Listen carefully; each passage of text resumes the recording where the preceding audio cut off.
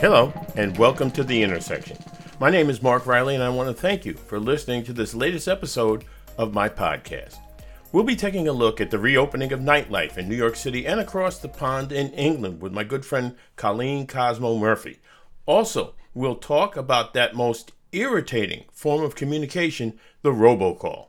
But first, I have to admit I'm totally confused about where we are with the coronavirus. It's one thing for politicians to change course or do U-turns for the purposes of political expediency. When it comes to COVID-19, it's almost become expected. Yet here we have the Centers for Disease Control and Prevention reversing course on mask wearing. The scary thing is that the CDC changed its guidance on fully vaccinated people. It previously said there was no need for those who have had both jabs to wear masks in public indoor spaces. Now it says, where infection rates have soared, people should in fact wear masks indoors, even if vaccinated. The problem? It appears to be the Delta variant, which is highly transmissible, even if symptoms aren't as bad. Of course, there's really only one problem, or maybe one of many. People who oppose the vaccines are now able to say, what's the use of them if they cannot keep people safe? The CDC says their change of course is due to new science. Okay, fine. I'm willing to buy that rather than some of the prevarications that we hear from politicians.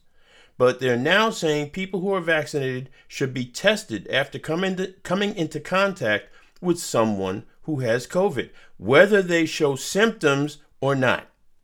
And then along comes President Joe Biden, mandating federal workers get vaccinated or get tested. And then he proposes giving late vaxxers a $100 reward. Am I the only one who's confused? Layer the CDC guidance with orders from the governors of certain states preventing businesses and schools from requiring mask wearing. And in several states, including Florida, those orders are coming in the face of rapidly increasing infection rates. So I have to ask myself, what are people supposed to do? When it comes to vaccines, there are mixed messages. Biden says they're highly effective at saving lives and preventing severe illness. And the numbers, in fact, bear him out. And by the way, he says that to include the Delta variant.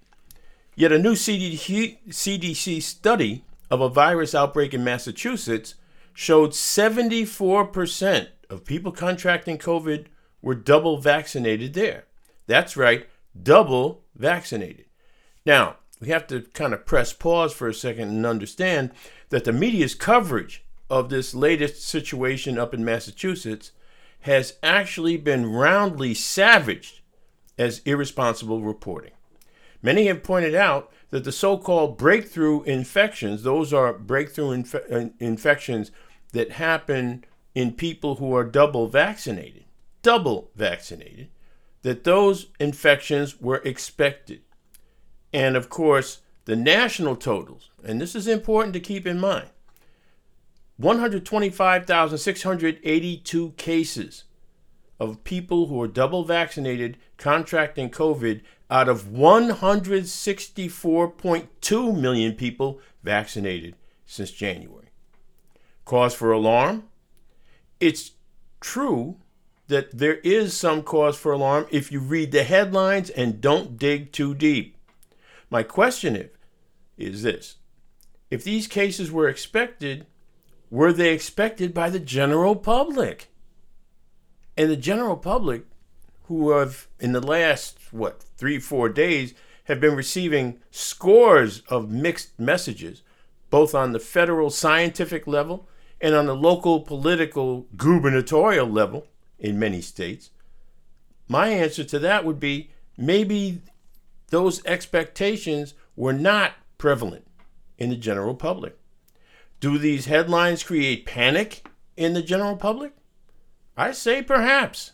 I would guess they give cover to people who would paint the vaccines as ineffective. Now, it's time to step back from all this for a minute. There are a few things to consider.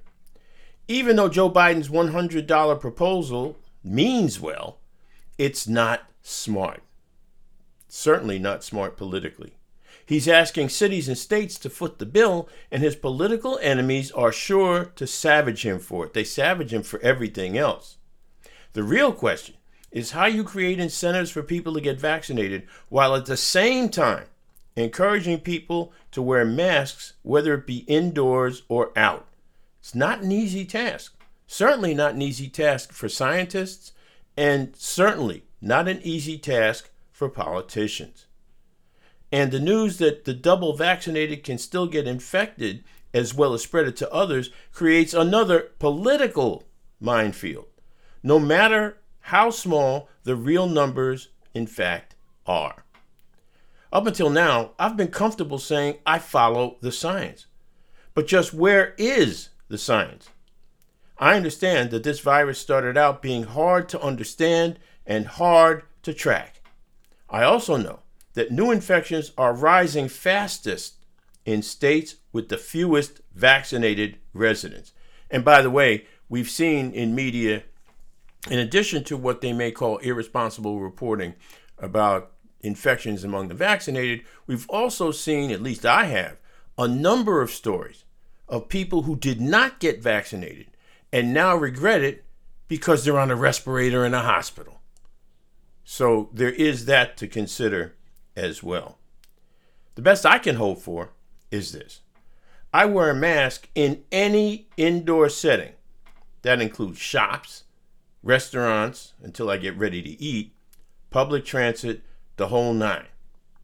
The only time I really don't wear a mask outdoors is when I'm biking, because I'm moving and I'm not coming in contact with people for any great length of time. I also try to stay inside as often as I can. I have a lovely new sound system and enough music to last more than one lifetime. Despite all the confusion, despite all the chaos, I'm good. Up next, nightlife is back, both in Europe and the US. But is it back to stay? And has it changed since the pandemic? We'll talk to famed radio and club DJ Colleen Cosmo Murphy, who just did her first outdoor live gig in 18 months. Stay with us. This is The Intersection. Hi, this is Colleen Cosmo Murphy, and you're listening to The Intersection with Mark Riley.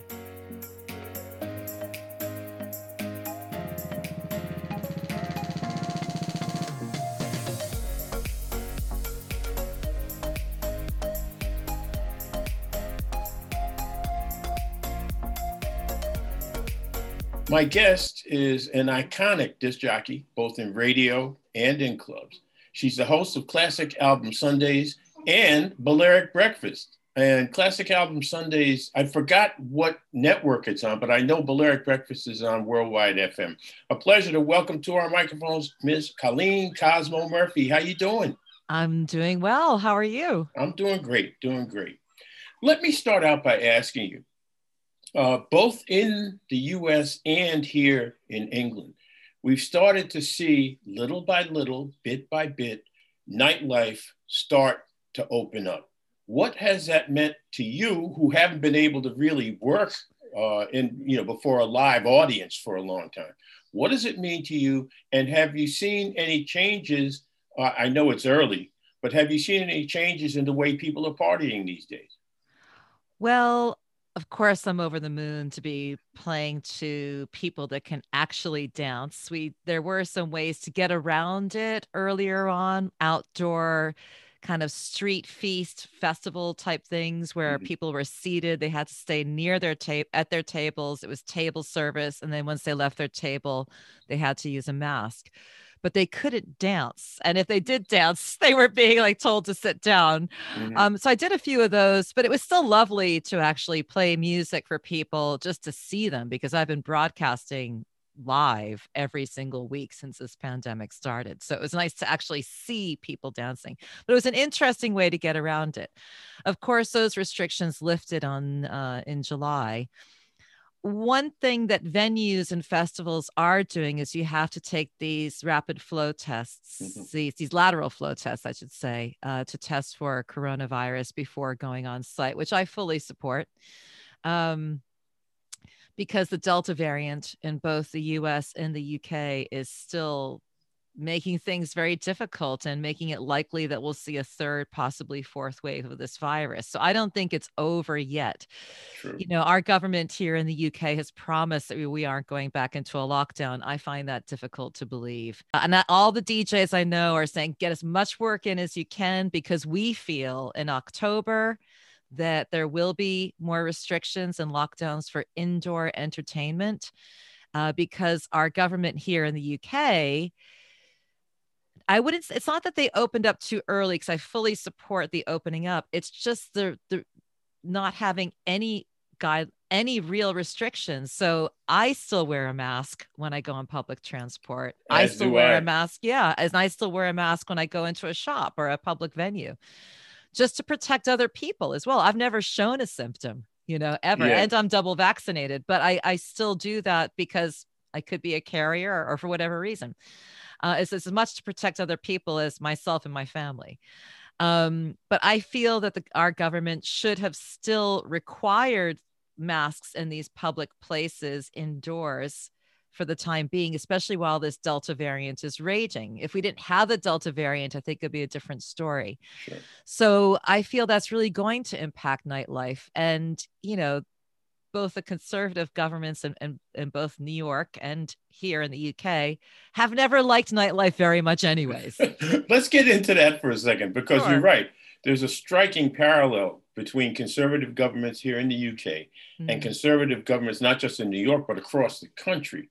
There always seems to be this animosity toward nightlife, toward people dancing. Why do you think that is? Well, I think, first of all, nightlife, of course, is a very free space, a space where you have people who are, dancing and celebrating life, but with really progressive values. And conservative values are not usually in line with progressive values. I mean, I look back to this magic year of 1994, when there's real synchronistic acts against underground club culture and rave culture between the governments here in the UK and also in New York City. So this is the year in New York City that Mayor Giuliani takes office as mayor. And he invokes this ancient New York cabaret law, which from 1926, that banned singing and dancing in public venues without a specific license to do so. So that happens in 1994. And that really impacted my livelihood at the time, because I was DJing all over and trying to make a living, scraping by. And I remember we had to have like ambient records next to us in case we saw an undercover come in, and we'd have to like throw on a different record. Over here, there was a much bigger act, as the Criminal Justice and Public Order Act of 1994, which was introduced during Tory leader John Major's government, and it prohibited a gathering of 20 people or more in public in which music was being played that included the sounds characterized by a succession of beats. House music. So what? Yes. Wait a minute. Are you trying to tell me that the government could define and was able to discern in a milieu that they weren't really familiar with or cared much about, but they said like so many beats and you're in trouble? Yeah, succession of repetitive beats, basically. Basically, the rave culture started to take off here in the late 1980s, and it was liberating. I mean, the UK wasn't the best place to live at that point in time. It was quite depressing, I mean, Thatcherism had wreaked havoc, especially in the north.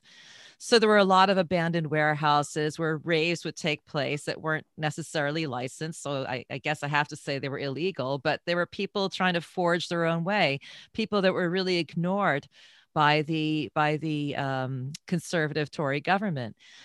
People whose parents' livelihoods have been taken away. It was a depressing place here in the UK for many people.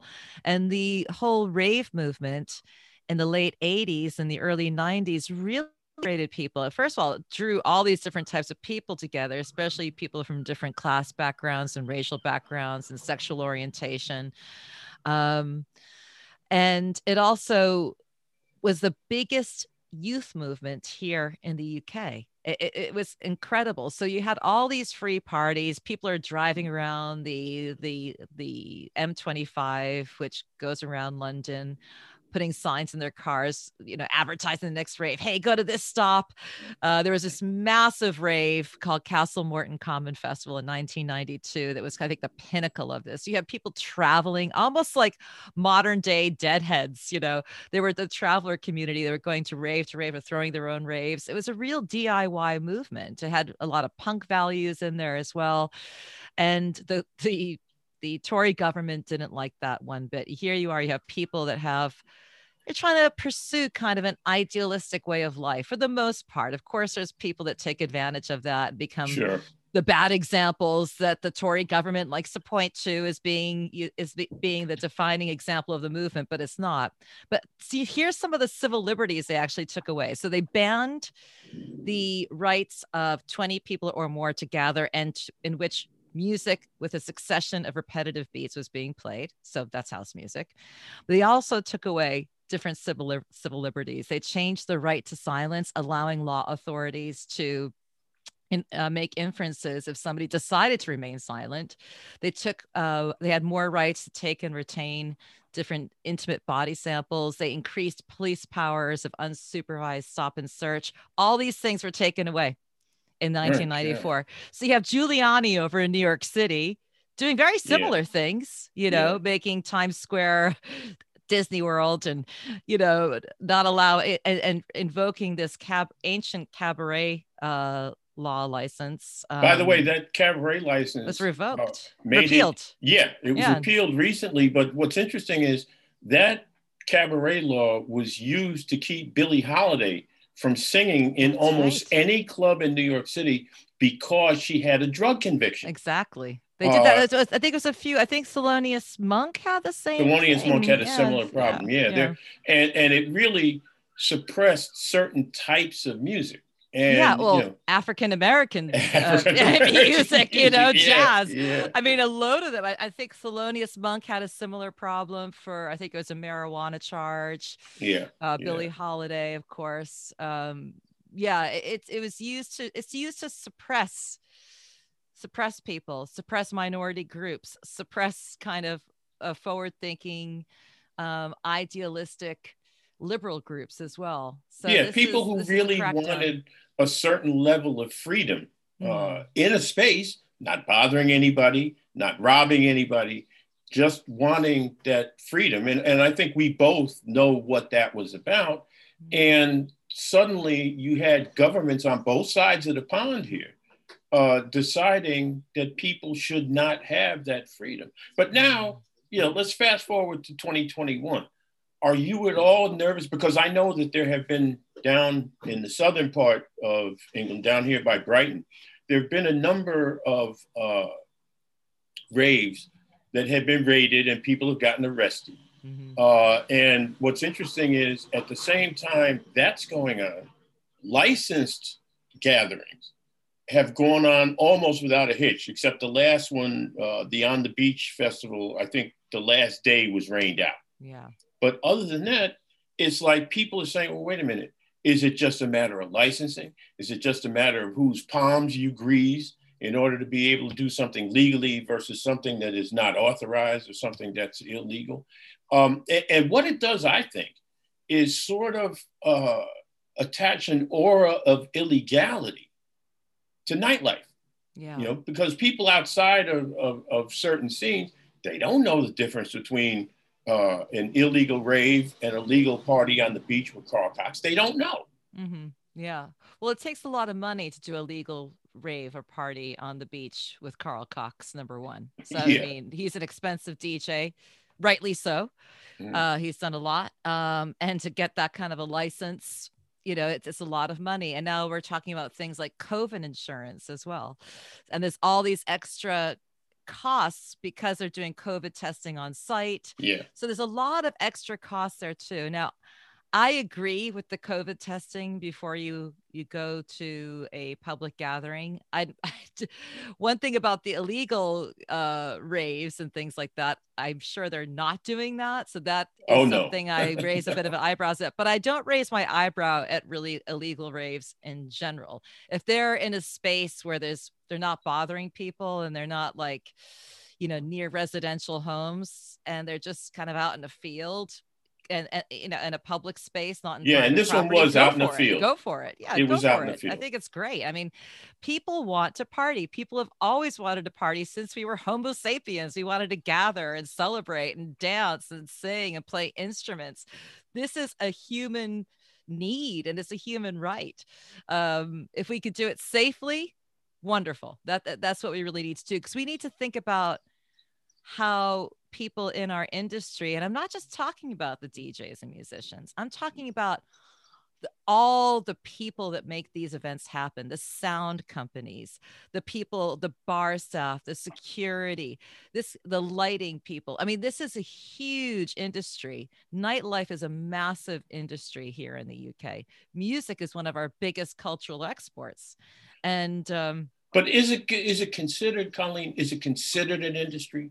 Do politicians see it as an industry? the Tony Blair government did. They were really courting musicians and trying to make themselves look cool. And they had, Noel Gallagher and the Britpop people over to number 10 Downing Street for a reception. It was a smart move, really, because they were trying to get younger people's support. And they were also, even if it was superficially, trying to recognize the importance of music culture in the UK. Don't forget, we had the British invasion in the 1960s with the Beatles and all the other kind of beat groups. We had a second British invasion when I was a teenager in America, with all the pop groups from Britain and new wave groups and post-punk groups. And it's been a massive cultural export. But I think my answer to the question is the Tory government doesn't recognize it that way, but the Labour government in general has. You are obviously emerging from a relatively restrictive situation as far as nightlife is concerned. Has it been more difficult for you to get jobs, to compete for jobs? Or are people looking far enough into the future where they say, okay, you know what, Colleen, I want to book you for Christmas Eve at this point. I haven't gotten any Christmas ones. We have some November ones. Everything is constantly shifting. I had 8 festivals in August. Now it's down to 6 because 2 have canceled. I don't have any indoor events lined up until October, which then again, they could all move. I've had to be a very good Buddhist. I did study some Buddhism. I don't really define myself as a Buddhist, but lately I have. It's accepting change. We've all thought like we can't think too much further than 2 weeks ahead. That's the way it kind of is. And in terms of getting work, I mean, I've never pursued a career to chase money or fame. I've always loved music. Opportunities arose and I keep my head down and I work hard, and I've just love what I do. I absolutely love what I do. And it really rang true when the whole pandemic started. All of a sudden I thought I had to close Classic Album Sundays because all of our events were canceled. All of my DJ gigs for my self-employment side, that was all canceled. And I sat there with like a rabbit in headlights going, oh my gosh, what do I do? What I did is I ended up doing a lot of stuff for free for people. So Classic Album Sundays, we started doing live classic album sessions on Facebook, and people loved it. Every Sunday night, we had stuff going out 3 times a week live. All my hosts around the world were joining in. We're doing it for free just to give people some solace, some musical entertainment and education. And then I'm able to broadcast from my home live on Worldwide FM. And I was doing a radio show every week. A lot of them request shows involving people. That's all for free as well. That plus I was also hosting some Cosmodelica house parties from my home with loads of cameras and visual effects and Zoom party going on at the same time, again, for free. And it's something, and I realized I love this anyways. I don't do this just for a financial gain. Of course, I need to make a living, and Yeah. I don't want to go out and get a proper job. So I got to make my own way. I got to make my own way. But it's not. It's a it's a modest living. I've never gotten rich, but that's fine. I'm happy with my life. I have a very nice life, and because I was so visible in the last year, I mean, I did 130 radio shows and events on camera in 1 year, and about 150 pieces of content in Wow. 1 year. So So that you was kept it was busy. I kept busy. And it's not necessarily that I had money going into my own pocket. I got through it. And I expect I'm going to have more to get through, because I don't see things completely opening up. I'm hoping next year it will be in a better situation. But I think the fact that, is building communities with Balearic Breakfast. It's a big family that listens around the world. We hook up on my Mixcloud Live and Twitch TV, and people are talking. And, my Cosmodelica house party on Mixcloud had over 2,000 people there. I mean, people were coming in. Sure. Worldwide FM, we're getting over 1 million listeners a month right now. And it's this community kind of building, which is really important to me. And of course, this was important to our friend David Mancuso as well. Sure. I mean, I might be doing it virtually online right now because I have to. But those types of things, I think people took note, and, my audience grew. And because of that, I've been getting a lot of offers to play only here in the UK, not traveling yet. Not Here in traveling the UK, yet. yeah. You were in the forefront of people aggressively advocating for the inclusion of more female disc jockeys in parties, in indoor venues, in wherever. And you said that it's changed a little bit, huh? Because you said at one time, they'd have an obligatory single female disc jockey in a roster of maybe 10 to 15 people. Mm-hmm. That's changed. Tell us how, and you really did play a central role in that, no? Yeah. I mean, I wouldn't say I did any overt political activism in terms of petitions or anything. I would just share posts. And I think my presence, I started DJing as when I was 14. I think professionally, when you actually get paid in the late 80s. So I was after people like in New York, like Sharon White and Susan Morabito and a few others. They were definitely the forefront. And then I was probably the next generation, and really kind of made a name more in the 1990s. And at that time, every now and then they'd have these female DJ nights. I only did one, and then I said, I'm not going to do any more. It was me and Jeannie Hopper together. And I was like, we don't need to be called female DJ night, And so I've always felt it's better to lead by example, and for instance, sometimes I've had my own nights and I have booked women, but I don't call it female DJ night. It's just another night. It's just another night. Just happens to be females, playing the music. But yeah, it was quite shocking. There was other people who were doing a lot more overt political activism than myself. And they would take a festival flyer or poster, and they would blank out all the non-female act names. And you might see out of 100 acts, one female act or two female acts, but even including musicians. I'm not even just saying just DJs. And it's shocking. I mean, it was absolutely shocking. And when you see it that way, and I think with the whole kind of movement towards inclusivity on all fronts, not just gender, but race, sexual orientation, gender as well, that it's really been spotlighted. It's still so now some promoters are actually saying, you know what? I mean, if you take a look at the world, is it roughly 50%, female, 50% slightly male? I know more there's female. Also, there's also non-binary and other ways that people identify their gender too. So I'm just making an oversimplification right now. But yeah, at least 50% female in the entire world. How do you represent that culturally as well? And some promoters, very progressive ones, are saying we're just doing 50% now.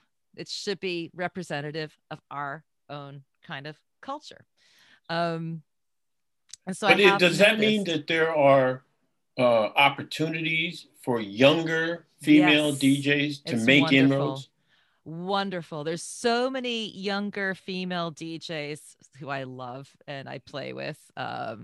And I'm thinking of people, well, like Barbie Bartish in New York, along with Laura Murata in New York. Over here in the UK, Tina Edwards, Mafalda, Donna Leek, Snow, Mm-hmm. loads of them. Oh, a great one in the Netherlands, Laura Kama. I mean, I'm just naming a few off the top of my head who are friends of mine. And yeah, it's been really interesting the kind of support they've been given very early on in their career, which I hugely applaud. I think it's wonderful. I have a 16-year-old daughter. Mm-hmm. You know, she may end up in music as well. Hopefully not as a DJ. I want to dissuade her from that. But you know, it's wonderful to think that she may have opportunities and be given the level of support that I really didn't have access to. I had support from individuals, absolutely, like David Mancuso, like Francois Kevorkian. They really supported my career very early on, and because they're so respected and recognized, that of course helped me. I mean, I also had a radio show in New York too, which was quite big. WNYU, right? Yeah, on 89.1, I had Soul School and Club 89. And they were very big shows for the underground dance community in the New York tri-state area. So that obviously really helped, and working at dance tracks as well, where Yeah, you know, yeah. so that really, I had a certain level of visibility because of the different things that I was doing. But you know, you kind of had to just put your head down, work hard, and hope things were offered to you. You know, Mm-hmm. now females tend to demand. They'll demand equal pay. I never did. Really? I never negotiated with money. I was really bad at doing it for myself. I could do it for classic album Sundays because that's a business. Mm-hmm. But if it's about me, I'm terrible. So that's why I have, well, my husband's my manager. He does the Adam. dirty work. Yeah, well, he drives a hard bargain, I He imagine. does. Yeah. Well, yeah, but it's hard. I have a hard time advocating for myself. And it's something that I've had to learn to do. I mean, I understand that I have to do social media. I do it reluctantly in some ways, although in other ways, I've kind of grown to like it because I'm able to converse with people. Mm-hmm. I think, especially in the last year, because it is about community for me as well, whether it's Sure. the Cosmodelica one, the Balearic Breakfast one, the Loft community, the Lucky Cloud community, Classic Album Sundays community. It is about community building. And I've always considered myself, I don't really define myself necessarily as a DJ. It is one of the things that I do. I have many musical hats. But the thing that I really, if I had to look at all the different musical hats that I wear and have worn, I think the two things that unify it are musical education and curation. Sure. And I've never been a fame chaser. I understand that I have to have a certain level, a certain audience to be able to make a living. I get that. But I haven't pulled stunts or, you know, overly self-promoted myself. You know, I have to do a certain level of promotion of what I do so people can know about it. Sure. But it's not a me situation, you know. And yeah, I think a lot of that is from David, but I was like that before I met him, which is probably one of the reasons why we bonded so well. Because, you know, I asked him, you know, when he asked me to play records with him, it was right after I met him, he had come up to my radio show. I want to say it's like 1993. You know, here I am, like 25 years old. You know, I know nothing about the koetsus. I had studied sound at NYU, so I knew about the recording side and was producing and engineering stuff already at that time for syndicated radio shows. But I didn't know about the koetsus and how you handle all that. And you know, the you know, I was still a novice in that style of music as well, Let even though people I've know been what working in koetsus record are, shops. Yeah, oh because yeah, koetsus are moving coil cartridges that are handcrafted in Japan. And a moving coil cartridge is highly sensitive in terms of it responds better to the music and can kind of emit different frequencies and get get a better response to the music and the playback. It gives a more musical sound, but they're very, very sensitive. So if you even backspin a bit, you could break the stylus tip. I mean, you can do a lot of damage. So you have to have a very steady hand. And, David taught me what to do while we were playing records. But my point is many years later, when he was coming over here like 4 times a year, we were in my garden.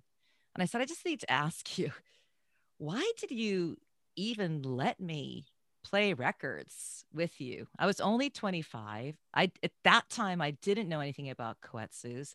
I was, getting into that kind of music. I'd been into loads of other kinds of music before, working in record shops and stuff, but I was still relatively a novice in that area. And he said, it starts with a vibe long before you hit the turntable. And I guess what I'm trying to say is he understood it wasn't, I was shocked when he asked me. I never felt in that sense of entitlement. I think being a female as well, there was no sense of entitlement. It's like, it never even occurred to me I might be able to make have a vocation doing this. It was just like, I'll just put my head down, do my best, and things kind of arose. David asked me to do this, Francois asked me to play Body and Soul or whatever. Put my head down, just do it. I was asked to work at dance tracks. So everything I had done had been asked to do. I had never put myself out there. It was great. But I realize now, what if I had asked? what would have happened? But it's fine. I'm happy. I'm really happy with my life, as I said. So everything, I think that's the most important part, being happy with your life.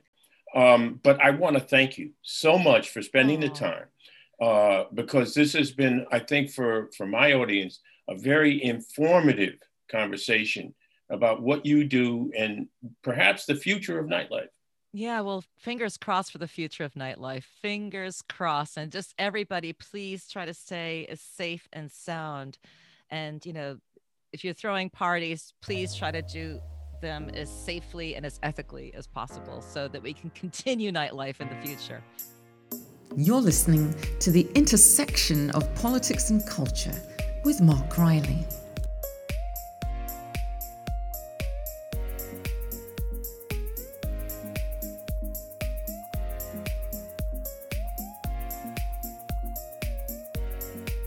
Welcome back to The Intersection. If you think you've been getting a lot more unsolicited recorded phone calls lately, you are not alone. On average, and get this, Americans are getting 15 such calls a month, which works out to an astonishing 5.1 billion calls a year. How have they been able to increase so rapidly? Technology is at the root of it. Ever heard of a voice over internet protocol, or VoIP? Me neither, but it allows a single computer to make thousands of calls an hour. Some of these robocalls are trying to sell you something. Irritating, but you don't have to buy, and you can hang up at the first hint of a pitch. There are other robocalls, however, that are straight up scams. They're trying to get you to part with enough personal information to let them access your bank account. Some even threaten you with arrest if you don't go straight to the bank, withdraw money, and send it to them. I'm serious. They also have a way to get around caller ID and make you think, for example, that your bank is calling you to alert you to fraud on your account. A call directly to your bank before you engage anyone like that will tell you if they're legit. And believe it or not, help is on the way. According to an article in The Independent, the FCC is requiring phone companies to refuse traffic not listed in the robocall mitigation database. This will at least tell you that the call is coming from the caller's actual number. That goes into effect September 28th. In the meantime, people can stop answering calls from numbers they don't know. And I got to tell you, a lot of people I talk to, and of course my information is anecdotal, and I want to put that right down front. It is anecdotal, but people have stopped answering calls from numbers they do not recognize. Happening more and more. Of course, if you do pick up, Avoid answering any questions, especially those that require a yes answer. Also, most phones have a way to silence unknown calls and send them directly to voicemail. I did not know this. Both Android and iPhones have within their nomenclature a way to do this. There will be scammers or just plain telemarketers who, by hook or by crook, will spoil your day by calling at an inopportune time. That's because either way, it's enormously profitable for them. Telemarketers even have lobbying groups that push back against advocacy groups trying to better regulate these calls. Suing scammers doesn't usually even work. Unless you're an IT whiz and want to engage scammers just for fun, the simplest thing to do is just use your phone to block numbers not on your contact list. That way, if you truly do want to respond to a number you don't know, all you have to do is listen to your voicemail. Thanks again for listening to this episode of The Intersection. The executive producer of the broadcast is Ms. Kim Jack Riley. Music is by Eric Lund. Until we meet again, please stay well.